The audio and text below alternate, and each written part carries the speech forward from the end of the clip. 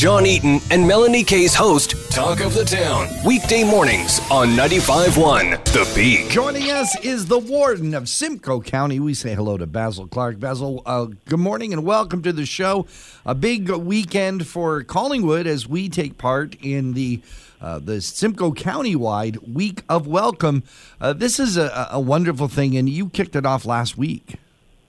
It was wonderful. It's great talking to you again, John and Melanie. Yes, it was. We had a wonderful ceremony, our first ever, where we hosted a new citizenship ceremony at the Administration Center in Midhurst. We had 38 new Canadians from 20 different countries. And I believe you're even having an event in Collingwood tomorrow at your library to help these new citizens. But what an outstanding ceremony. And they talk individually with the folks. And, you know, some of them got here quite easily, and others had quite a struggle, both in their home country prior to coming here. And I remember afterwards the judge made a wonderful speech, and she's a new Canadian herself. 15 years ago, she became a citizen. And one of the things she said is, you now belong to Canada, but more importantly, Canada belongs to you. And that really hit home with some of our staff and explained the importance of course, a politician like me, she explained the importance of voting and getting involved in your community.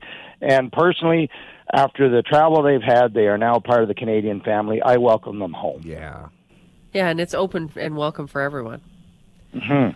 Coming up, not just coming up. There has been some discussion in regards to the shelter in Collingwood, and we weren't sure if we were going to be able to keep it open for the summer months, but the county has stepped up to really help the shelter system that's taking place here.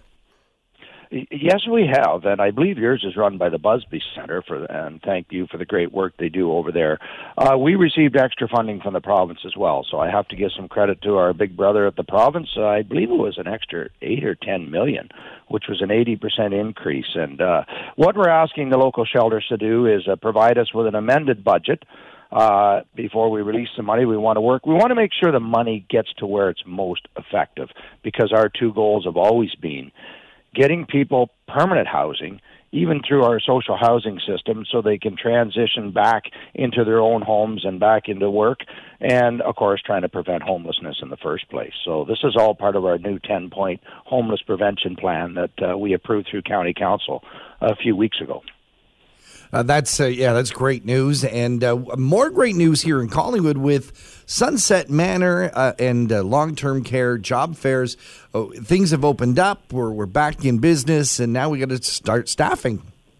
That's right. June 5th, we got opened up again. And listen, we're so grateful for the outstanding work of the staff over there that really struggled through this time, and, of course, with the help of the province and UCCI. And listen, even the patients themselves, for their patience and their compassion as we work together, such a great family over there. And yes, there is a job fair coming up. We have a couple of them, so that rolls right into my next topic.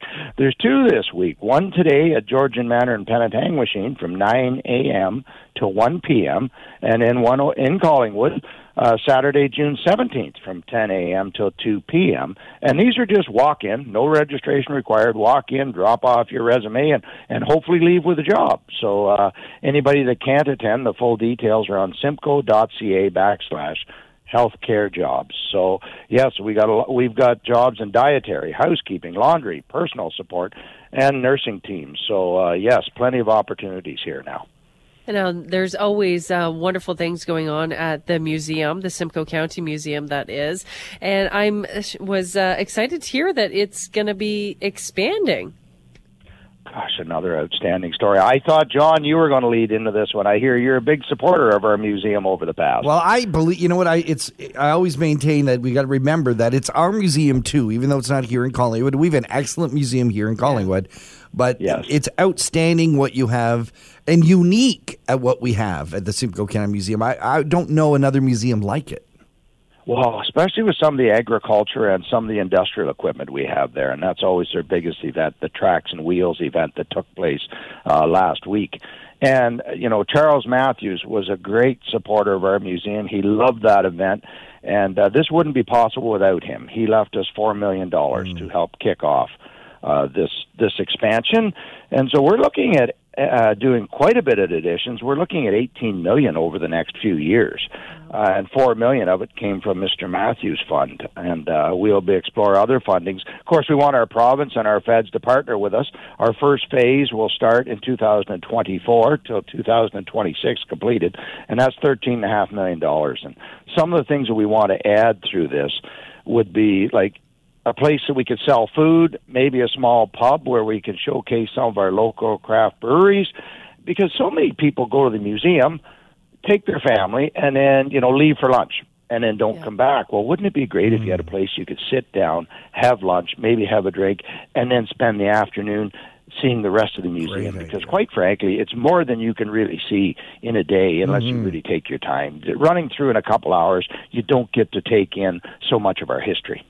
And there's so much there you want to take your time and enjoy it. I think that's a Absolutely. fantastic It's a great idea. museum. Looking forward to it.